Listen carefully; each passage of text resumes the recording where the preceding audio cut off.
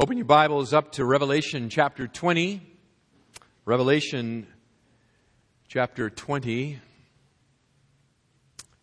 Take out that pew Bible again. If you don't have a Bible with you, open it up to page 1240. 1240 will take you to Revelation chapter 20. This summer, we conducted our third preaching workshop. Called it a preaching lab. We invited a number of young men to come and meet with Pastor Vince and I on Monday nights. We taught them basically how to put together a sermon, and then we sent them home to put together their own sermons and then bring them back and preach them there at the preaching lab in front of all of their peers, and then submit themselves to a public evaluation of their preaching. And if that wasn't bad enough, we also filmed them and then handed them as they walked out the door a DVD of their preaching and asked them to go home and watch it and self-evaluate. There is nothing quite that compares to seeing yourself on film. It is a very, very painful experience. Most people, don't like even the sound of their own voice. They hear their voice recorded and they say, "Is that me? Do I really sound like that?" Yeah, actually, you really do. So when you add the dynamic not just of the voice recording, but you add a video component as well, and all of the annoying mannerisms stand out, and all of the funny, quirky things that you and I do, they're all right there on film, and we make them review that. I tell them to watch it in fast speed, because that'll accentuate all of the quirky mannerisms. You'll see yourself, scratch your ear 500 times in rapid succession or something like that. And so the whole process of self-evaluation is a very painful process. It really is. Nobody likes self-evaluation. But the text before us this morning is really a text that promotes self-evaluation. There's just no way around it. We have come to the sixth event, 6 of 7 in the series called Things to Come. And this sixth event is the rejection of the rule of Christ. The rejection of His rule over the earth. The fifth event was the reign of Christ, the millennial kingdom. This now moves into the sixth event, the rejection of His rule. And in the process of looking at this rejection together this morning, I was thinking about how do we do this so that it's not merely an academic exercise. And the more I thought about this chapter and what it has to say to us, the more convicted I became of the depth of the depravity of my own heart, really. As I began to see people who would reject the reign of Messiah over them, and asked myself, what is it that would cause people to do that? I began to look into my own heart and see, you know what? The seeds for all of this lie within me as well. And because they lie within me, beloved, they lie within you. And so what I want to do this morning is I want to hold up a mirror through this text. Yes, we will learn some academic things, some things of systematic theology. It will fill in some of the blank spaces, perhaps, that you have with regard to future events, and I want to do that. We should know these things. The Lord wants us to know these things. But I don't want it to remain just merely up here in the academic. I want it to get down here. I want all of us to think about what we're to study here this morning together, and in it to evaluate our own heart, and by looking at these sobering truths regarding sin and salvation, I want us to flee to the cross of Jesus Christ, because that's our only hope. That is our only hope in all this wickedness. So this text before us this morning in Revelation chapter 20, let me just begin the reading at verse 7 for you. 3 truths, 3 sobering truths regarding sin and salvation. Beginning in verse 7. And when the 1,000 years are completed, Satan will be released from his prison and will come out to deceive the nations which are in the 4 corners of the earth, Gog and Magog, to gather them together for the war. The number of them is like the sand of the seashore. And they came up on the broad plain of the earth and surrounded the camp of the saints and the beloved city. And fire came down from heaven and devoured them.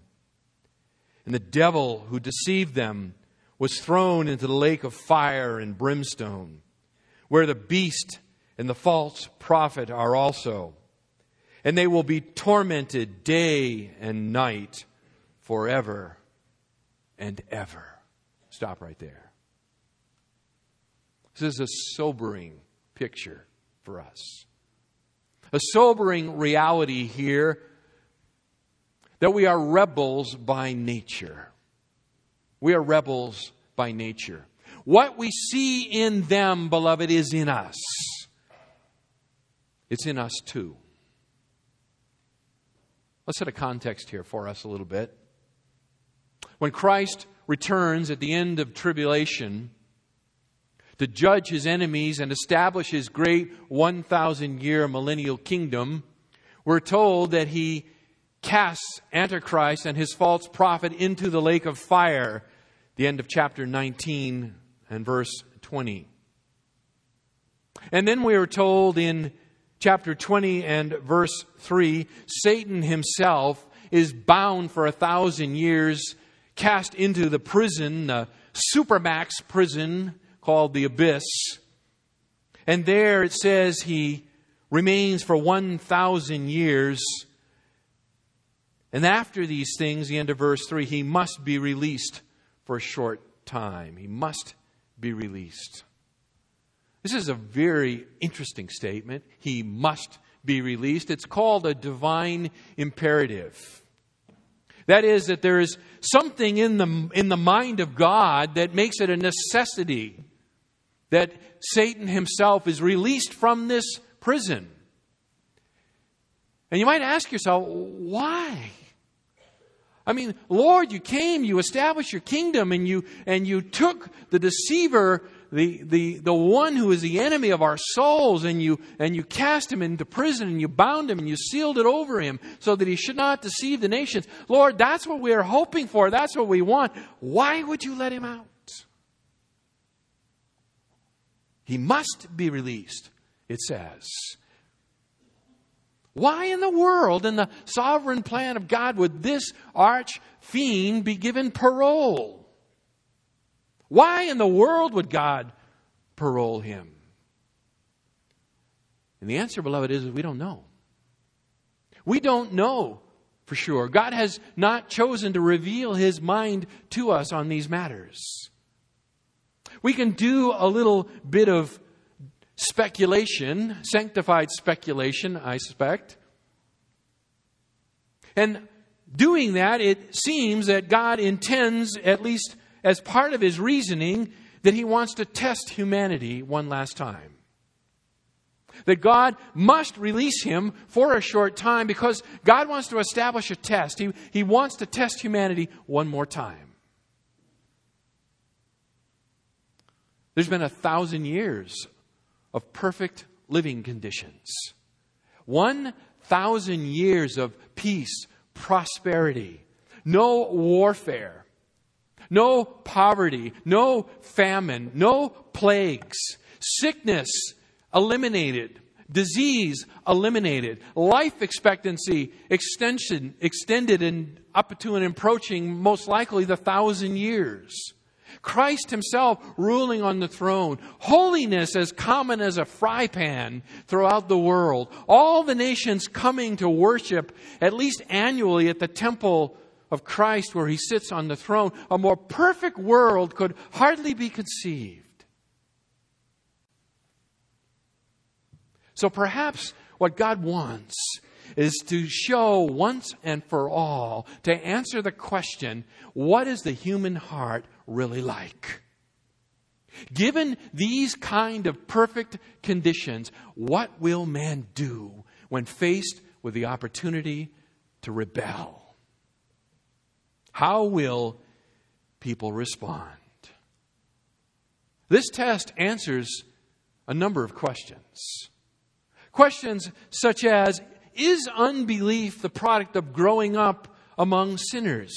Is that why people don't believe on the Lord Jesus Christ? Is because of the environment in which they've grown up? They've grown up in an ungodly family with people who do not know and love Jesus Christ, and therefore there's no way for them to know and love Jesus Christ. Is that the answer? Or is unbelief the product of poverty? Is it the product of ignorance? Is it the product of injustice? Is it the product of war? Is that why people refuse the God of the universe? Because of all of these maladies? Is unbelief the result of satanic deception? Is that why people refuse to believe? Because Satan has somehow deceived them. The devil made them do it. They cannot believe because of what Satan has done. Or maybe flipping the question and asking it the other way. Will growing up in a God-fearing environment ensure that people believe? Will being raised in a Christian home, among devout parents, being given a Christian education all the way up through and including college, will that ensure belief? Coming to Sunday school, participating in Awana, Bible studies at home, scripture reading, prayer, coming to church every time the doors are open. Will these things guarantee faith? How deep is your rebellion? How deep is your rebellious nature? How foul is your soul without Christ? How enslaved to the blackness of your own heart? Are you really without Christ? This text answers that question. Look again.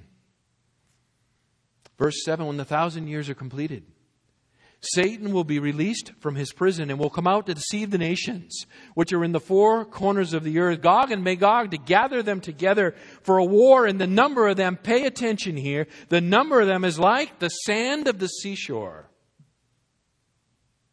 Not just a few. Not just a few reject the reign of Messiah over them. Like the sand of the seashore, multitudes on multitudes.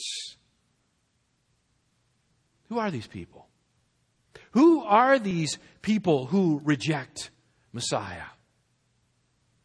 They're called the nations here. Do you see it? Verse 8, will come out to deceive the nations. Ta ethne in the Greek. It's speaking of Gentiles. The Gentile nations all across this globe. Now you have to remember back with me a couple of weeks. You know, eschatology builds on itself. It's like mathematics. You can't just learn the lesson for the quiz and then forget it and go to the next concept, because concept builds on concept. And so a few weeks ago, we talked about who will populate Messiah's kingdom. Do you remember that? And we said there were a number of different groups populating Messiah's kingdom, but there were two groups in particular that are important for this. That is, there are believing Gentiles and there are believing Jews who go into Messiah's kingdom in natural bodies like unto yours and mine. Gentiles who have withstood the sheep and the goat judgment of Matthew chapter 25, they enter into Messiah's kingdom. Jews who have been evaluated by Christ, Ezekiel chapter 20, they have passed under the shepherd's rod. They go into Messiah's kingdom in bodies, natural bodies like unto yours and mine. Trusting in the Lord Jesus Christ for their salvation, they are welcomed into Messiah's kingdom.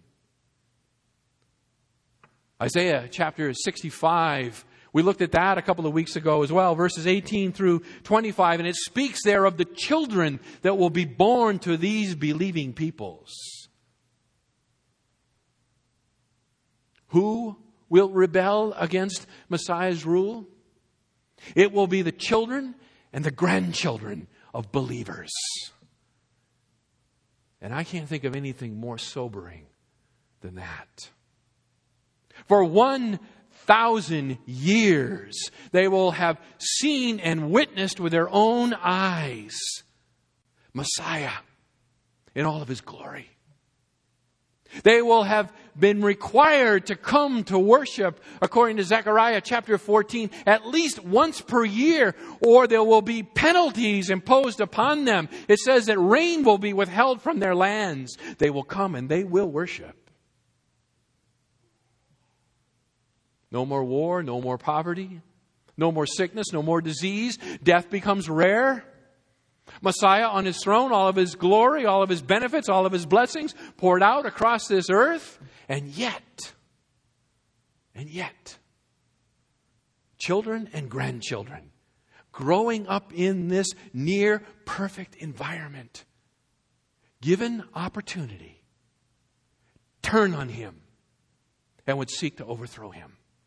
Look at it again. Satan goes out to deceive the nations. He goes to the four corners of the earth. That is, that he moves across this globe to gather together for the great war, and the number is like the sand of the sea. Satan has no trouble gathering an army at the end. No trouble pulling together this vast conspiracy. Beloved, the implications of this are huge. They are huge. Because what this speaks about is the depth of human sin. It speaks to me and tells me we are so wicked within our own hearts that even in the face of overwhelming evidence for the reality of Messiah, we would turn Him down. And not only would we turn Him down, we would kill Him if we could. It also says to me that my children and my grandchildren have within them the same vile passions, the same propensity to rebellion, the same depth of depravity, the same need for the grace of God to save them. We're rebels by nature. Rebels by nature. John sees in this vision Gog and Magog, verse 8. The ancient enemies of Israel. Why are they mentioned here? Is this a reference somehow back to Ezekiel 38, 39? The answer is no. I believe what he is doing here is he's mentioning Gog and Magog, these ancient enemies of Israel, and he's doing it to just speak symbolically with regard to all the nations that are organized against Messiah. They are like unto Gog and Magog. We speak of a person's Waterloo, right? So-and-so has had their Waterloo. That refers to a historic battle occurred in 1815 in Waterloo, Belgium, where Napoleon was defeated by the Duke of Wellington. And it brought about his end. And so we use that historic event and we speak of it as a person's Waterloo. I think the same thing is going on here. When he speaks of Gog and Magog, I think what John is doing is he is calling people's attention back to the great rebellion that was near the midpoint of the tribulation, in which Gog and Magog and the nations with them did come to try to crush Messiah in His kingdom. And he uses that symbolically to speak about this final rebellion. It's like unto the battle with Gog and Magog. Verse 9, and they came up onto the broad plain of the earth, and they surrounded the camp of the saints and the beloved city, and then fire came down from heaven and devoured them. The devil who deceived them was thrown into the lake of fire and brimstone, where the beast and the false prophet are also, and they will be tormented day and night forever and ever. The beloved city, Jerusalem, Messiah's capital of His kingdom, Isaiah chapter 2 tells us. It is there that the enemies come together in this final revolt. Doesn't take a whole lot of imagination to suppose that the leadership of Messiah's kingdom, those glorified saints in glorified bodies like unto you and I, when we receive that glorified body, who are operating in Messiah's kingdom in administrative capacity, that we would somehow resist the rebellion. That is logical to me. But evidently we cannot hold it back. Evidently the depth of the wickedness is so great that righteousness cannot hold it back. And so the nations gather together. Look what it says. They come up onto the broad plain of the earth. They surround the camp of the saints and the beloved city. The idea is that they are closing in like the jaws of a vice on the capital city of Jerusalem. We will not have this man rule over us. They're going to overthrow him. They're going to dethrone God. Well, when in the providence of God, He gathers them all there on the broad plain of the earth, beloved, it is the perfect killing zone.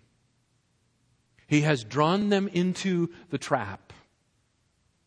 He has fleshed out all the subtle and hidden rebellion of their hearts. It has been drawn to the surface. He has used Satan himself to entice and deceive and to draw out those who are fundamentally at rebellion with God, and He has gathered them together into one large killing box.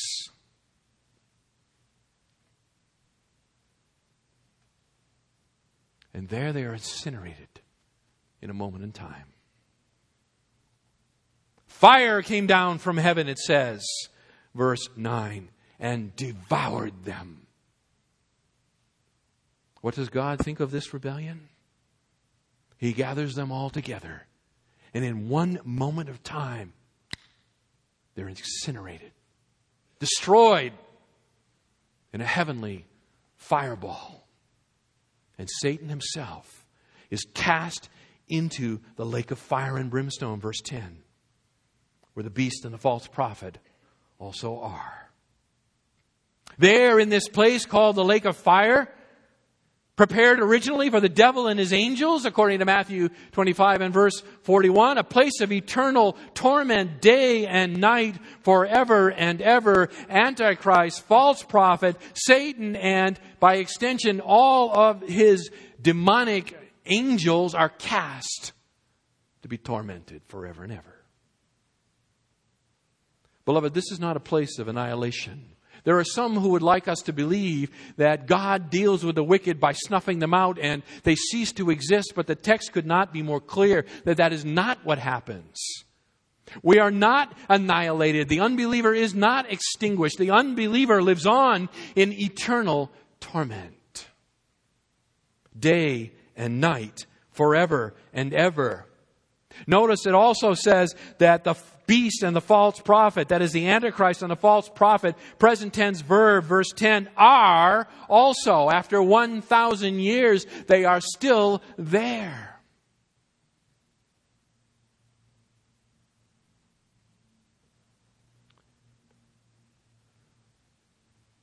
We are rebellious by nature. We are rebels at heart. We are rebels at heart. And when we bring children into this world, we bring rebels into this world. People who desperately need the grace of God in Christ Jesus. It's a sobering truth, beloved. Rebels at heart. There's another sobering truth here, beginning in verse 11. And that is that no one will escape the judgment. No one will escape the judgment.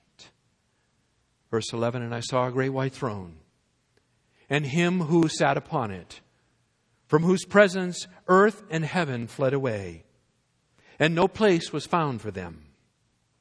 And I saw the dead, the great and the small, standing before the throne, and the books were opened, and another book was opened, which is the book of life. And the dead were judged from the things which were written in the books, according to their deeds. The sea gave up the dead which were in it, and death and Hades gave up the dead which were in them. And they were judged, every one of them, according to their deeds. And death and Hades were thrown into the lake of fire. This is the second death, the lake of fire. Satan and his minions have been punished. They have been consigned to the lake of fire, verse 10. Now the Lord turns to judge wicked humanity. All those through the ages who have refused God will now have their day in court. All those people will stand before the judgment seat of Christ, the throne, the great white throne, and they will be judged. Now notice in verse 11, John doesn't specifically identify who sits on this throne. I believe it was Christ, as I've just said. One of the reasons I believe that is from John chapter 5, and I'll turn you there just quickly. Page 1064, John chapter 5. Let me read you a couple of verses. Let's establish the judge here. John chapter 5, verse 22. John 5:22, for not even the Father judges anyone, but He has given all judgment to the Son. Drop down to verse 27. And He gave Him, that is, the Father gave to Christ, the Son, authority to execute judgment because He is the Son of Man. Do not marvel at this, for an hour is coming in which all who are in the tombs shall hear His voice and shall come forth, those who did the good deeds to a resurrection of life, and those who committed the evil deeds to a resurrection of judgment. Turn back to Revelation 20. There upon the great white throne. By the way, this word translated white could also easily be translated shining or brilliant. The idea being communicated here is not so much that the throne is white as opposed to green. The idea is that this throne is so brilliant in its glory that it shines forth the glory of Christ Himself. In fact, the same word is used of Christ over in chapter 1 at the beginning of John's vision. He is the one who now is not just the humble carpenter. He is the glorified Lord of the universe. And He shines forth with such brilliance even that it says here, look, verse 11, earth and heaven flee from His presence. Earth and heaven flee from His presence. The very creation itself, stained with sin and misery, is vaporized. Vaporized. Destroyed. Peter tells us, burned with fire. Christ will then, chapter 21, establish a new heavens and a new earth. And if you come next week, we'll talk about that. But for now, in the presence of this shining one, this glorious one, this holy one, nothing can stand.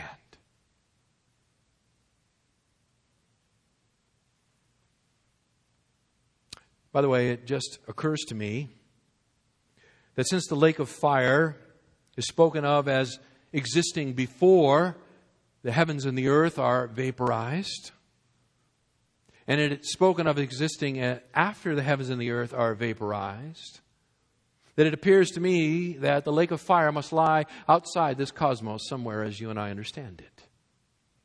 Where? I do not know. But it's not in the center of the earth.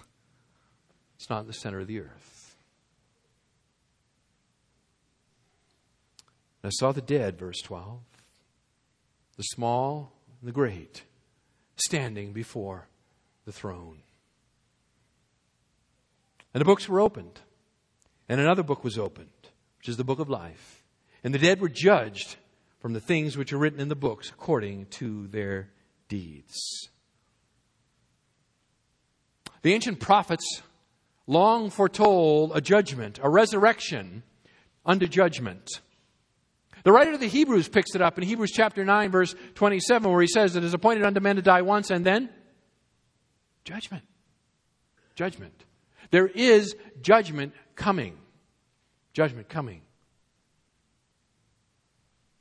So all the wicked, all those who have refused Christ through the ages, beginning with Cain, all the way forward, will now have their day in court.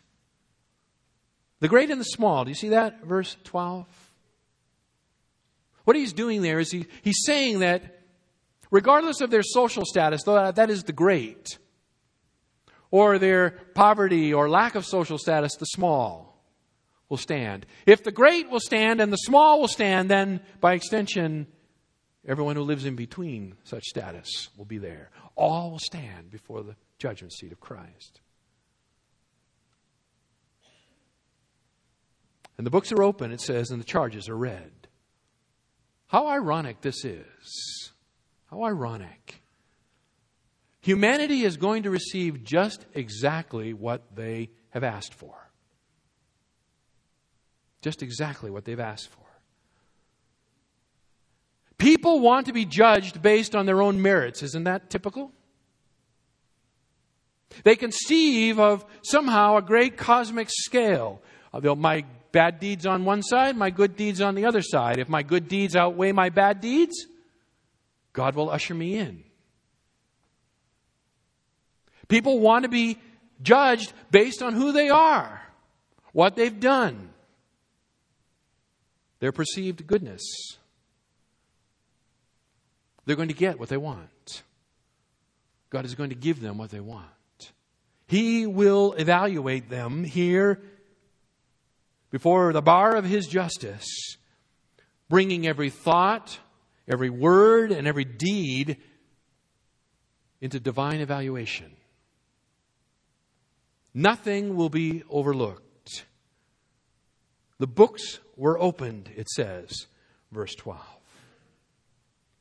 The idea here is there is a record, beloved, a record of every single thought, every single deed, every single word. Jesus says in Matthew chapter 5, verse 28, everyone who looks on a woman to lust for her has committed adultery with her already in his heart. Well, if it's in his heart, then no one knows but him. Wrong. God knows. God knows. And it's written down. It's written down. Matthew chapter 12, verse 36, I say to you that every careless word that men shall speak, they shall render an account for it in the day of judgment. Every careless word written down. Written down.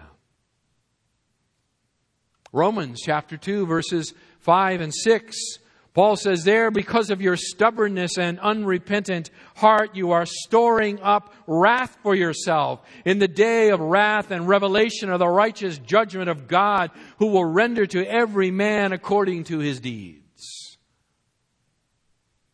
There is an accounting someday. There is judgment someday. It is appointed unto man to die once, and then comes judgment, in which every thought, every word, every deed written down you are called to account for. When people think that they want to stand before God and have Him judge them based on their life, they want Him to weigh the bad that they've done against the good that they've done. When they ask for that, they're going to get it. The problem is they misunderstand the basis of the judgment. They minimize God's standards. They drag His righteousness down to their level of unrighteousness. They negotiate His absolute holiness and make it corrupted and defiled like their own. They, in a word, make a God like unto themselves. And then they think they'll stand. Well, they fool themselves. How tragically they fool themselves. God's standard is perfection. You shall be perfect as your heavenly Father is perfect, Jesus said, Matthew chapter 5 and verse 48. The standard, beloved, is perfection. Perfection. Therefore, the Apostle Paul says, Romans chapter 3 and in verse 23, all have sinned and fall short of the glory of God. It is not you're bad and you're good. It is you're bad and it is God's perfect standard of righteousness. And you cannot stand. You cannot stand.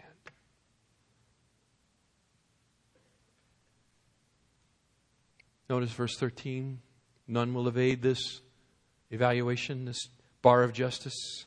Verse 13, the sea gave up the dead which were in it, and death and Hades gave up the dead which were in them, and they were judged, every one of them, according to their deeds. Reference to sea here, not sure. Perhaps a reference to Noah's flood. Offer that to you as a possibility.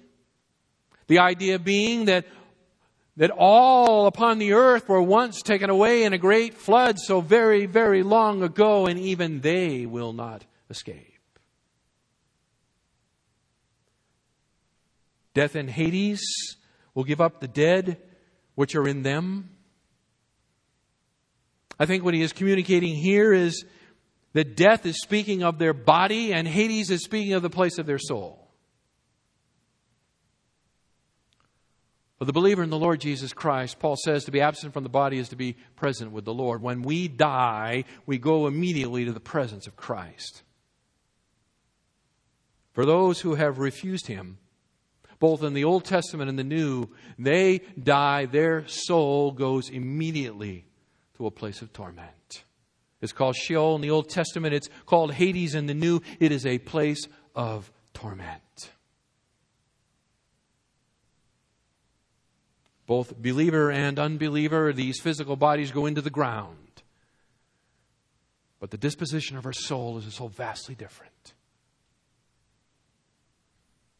I believe what John is communicating to us here when he says that death and Hades gave up what was in them. The idea is that there is a resurrection for the wicked coming someday. Their bodies will be raised from the ground out of the dead. Their souls will be extracted from Hades. It's like God turns Hades upside down and shakes it until all of the wicked fall out. And He there, combining body and soul, stands them before His bar of justice.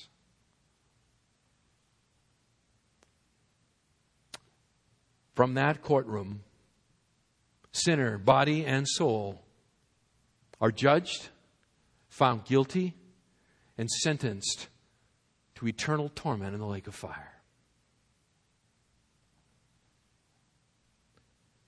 In that state of confirmed rebellion, and beloved, there's no repentance in eternity. There is no repentance in eternity. They will face God's punishment. Listen to the metaphors that are used to describe this place. Matthew 25, verse 41, it's called eternal fire. Mark 9, verse 43, it's called unquenchable fire. Matthew 25, verse 30, it's called outer darkness. Matthew 8, verse 12, it's called a place of weeping and gnashing of teeth. Matthew chapter 5, verse 22 is called fiery hell, literally Gehenna, referring to the valley of Hinnom that was south of Jerusalem. It was the city garbage dump. It was where they threw their trash and their refuse and the entrails that were left over from the sacrifices in the temple, and there they were burned. And the smoke and the stench rose up. Called in Mark 9:48. A place where their worm does not die. What he's speaking of there is the idea the body is never consumed. The worm feeds upon it. Again, thinking back to the valley of Hinnom, where the worms would feed on the rotting flesh of the sacrificial animals. And he's saying that here in this place of eternal torment called the lake of fire, that their bodies will not be consumed. They will be tormented day and night forever and ever. And it will go on and on and on. We cannot conceive of such a place. The horror of such a place. We cannot conceive. The human language cannot communicate. Oh, beloved, what a horrible place that God has established for those who persist in refusing His offer of grace. This past week has been a very difficult week in this country. There have been a number of tragedies. At the time I prepared this sermon, my mind was drawn to a situation in Ohio where a man was arrested, taken into custody to be charged as a serial killer. They found, at last I looked, 10 bodies in and around his home. What do we think about such evil? What do you think about people like that? They're going to go to the lake of fire, aren't they? They're going to go to the lake of fire. Such wickedness, such evil. What about Hitler? What about Mao Zedong? What about Stalin? What about Saddam Hussein? What will happen to these monsters?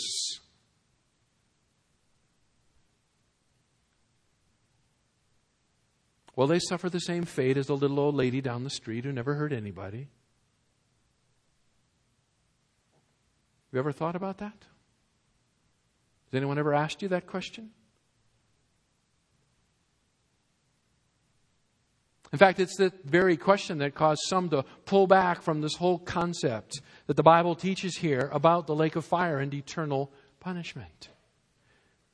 People look at this and they say, well, yeah, Hitler would go to such a place and he would be worthy and deserving of such a place. The man was a monster. He slaughtered 6 million of God's chosen people and caused the death of many others. He deserves it. But my grandmother, she goes there too?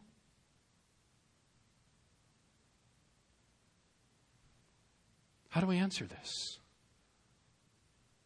Beloved, the only way we can answer is we must submit our heart to the Word of God. We must let the Scriptures speak. And then by faith we embrace what the Word says. Let me remind you of just a few things. There is an answer for this. It begins with Romans chapter 1, actually. We were there once, many years ago. And hang on, Lord willing, we're going back. According to Paul's presentation of Romans chapter 1, beginning in verse 18, all people are justly condemned because they refuse to worship the one true God who has made Himself known to them, both through creation and through the internal witness of their own conscience. Their condemnation is that they have refused the knowledge that they do have, and thus stand condemned. Beyond that, the Bible says that God created the human race. And as the Creator, He establishes the rules, beloved. And His standard is perfection. It is perfection.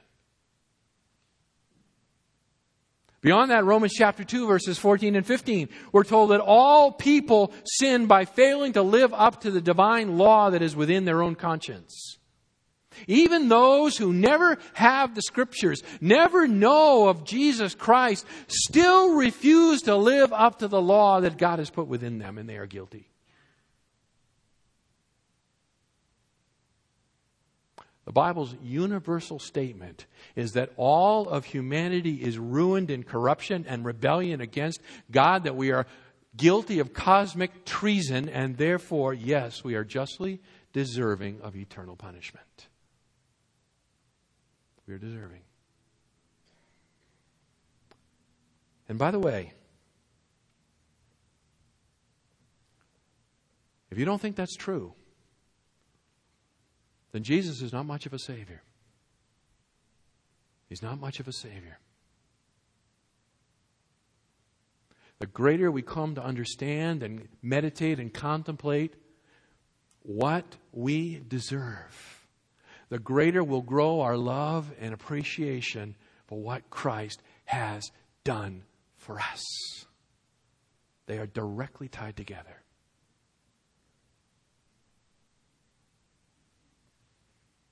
But what about those people who are extraordinarily wicked?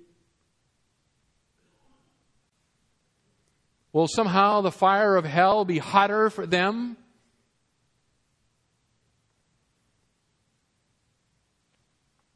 I think the Bible indicates that it will. I think the Bible indicates that it will. Let me just quickly set this up for you. Breaking God's law is always wrong. Amen? But not all acts of law breaking are equally serious.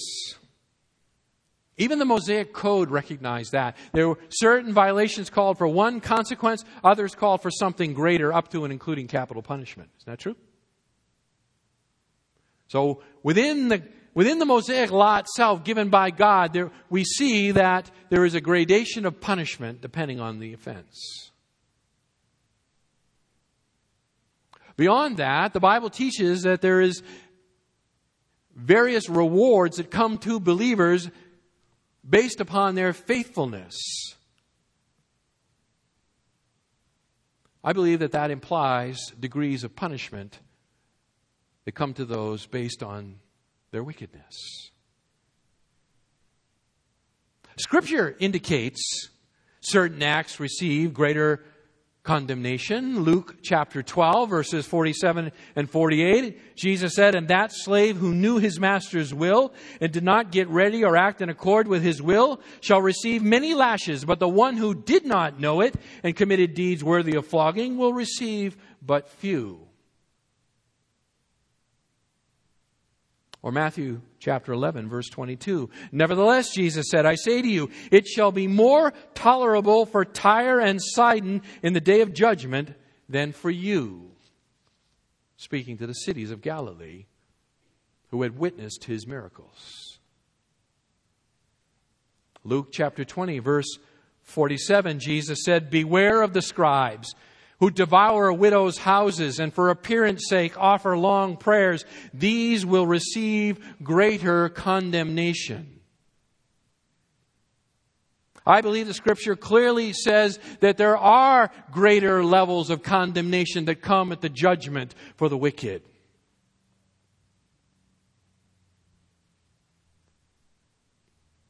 But listen to this. Every one of those statements that I read to you, every one of those statements that I read to you says that it is those who knew the truth and refused it. Do you understand what I'm saying to you? What I am saying to you is that based on the direct statements of Scripture, the greater condemnation comes not to those who have come guilty of this great moral evil through acts of wickedness and violence. It actually appears to come by the words of Christ to those who know the truth and turn it down.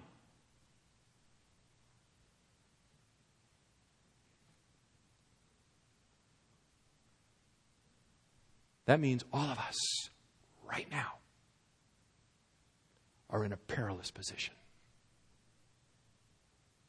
You are in a perilous position. Because some among us, some of you, have come week after week. You have heard the Word of God. You have agreed with the Word of God, at least externally. And yet by your deeds, you deny its truth.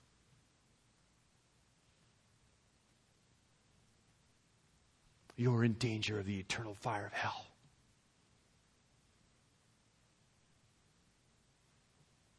You are headed to hell.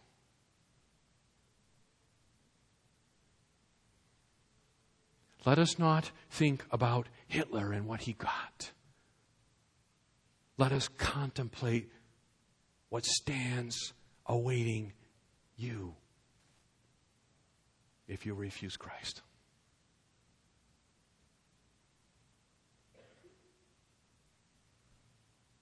You will receive greater condemnation.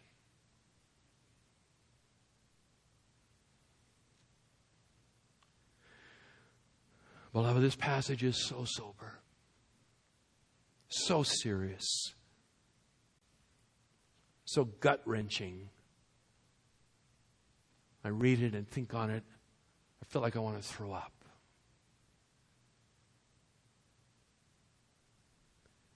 But there is a ray of hope here. There is a ray of hope, and the ray of hope is in verse 15. Verse 15, God's grace is our only hope. God's grace is our only hope. Verse 15, if anyone's name was not found written in the book of life, he was thrown into the lake of fire. What John is saying here is that before the judgment seat of Jesus Christ, there are no mistakes, no miscarriages of justice. So thorough, so penetrating is the judgment of God that none will escape unless God Himself intervenes to rescue them. When the verdict has been rendered, when their deeds, their thoughts, their words have been evaluated, and they have been justly condemned, a search will be made of the record book called the Book of Life. If their name perchance might be there, for if it is their only hope. What it says is their name is not there. And they are thrown into the lake of fire. The Book of Life. God's registry of the redeemed.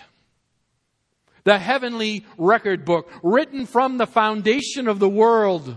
It contains the names of the residents of the heavenly Jerusalem, that is, the followers of God. It is only by God's grace that one's name is found written in this book. And it is only if one's name is found written in this book that one can evade the great white throne.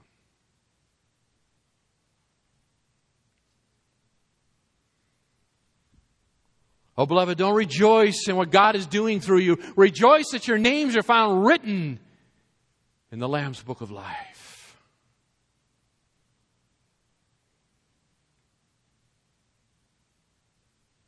All who call out to God in this life, all who beg Him for His mercy, all who recognize their sin and call out to Him to save them, all who trust themselves to the Lord Jesus Christ and whose lives are changed to reflect the reality of that faith, their names are written in the book of life and they will escape this judgment, and all those that aren't will not.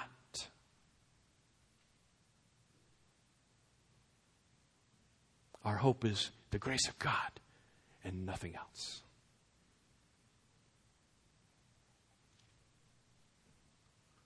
Let this truth penetrate your heart right now. If your name is written in the book, then may joy flood your soul as you recognize what God has saved you from.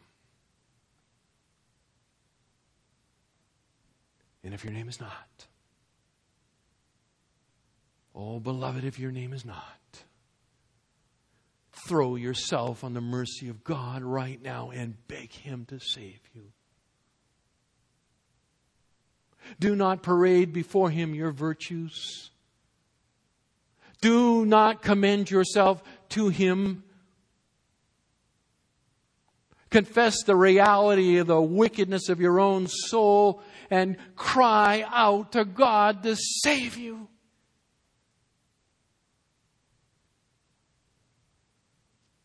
For it is your only hope. It is your only hope.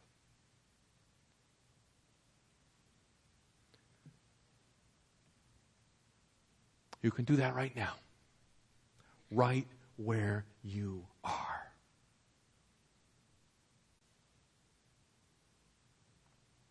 Close your eyes and talk to God.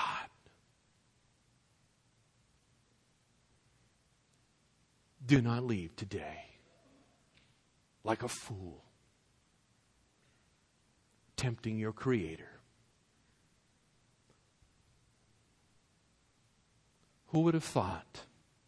Who would have thought last Thursday, standing in line on a military fort in Killeen, Texas, that it would be the last day of their life? Beloved, none of us know. You do not know what tomorrow will bring. Call out to Christ now. Let's pray.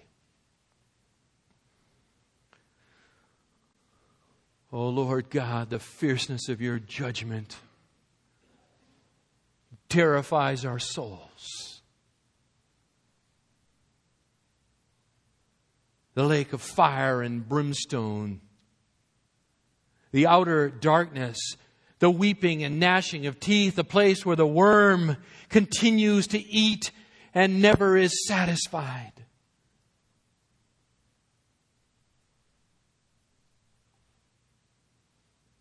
Oh Lord, deliver us. Thank you for sending the Lord Jesus Christ, who upon that cross consumed the fires of hell for His people. My God, why have you forsaken me? He cried.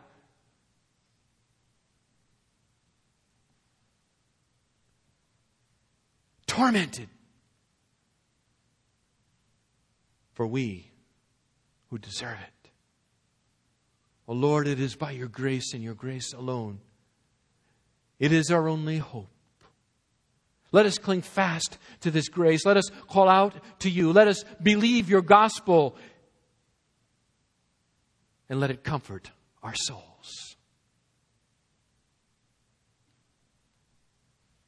Oh Lord, be merciful today to those in our midst who stand on the precipice of hell, the very ground unstable under their feet. Oh Lord, rescue them, I pray. In Jesus' name, amen.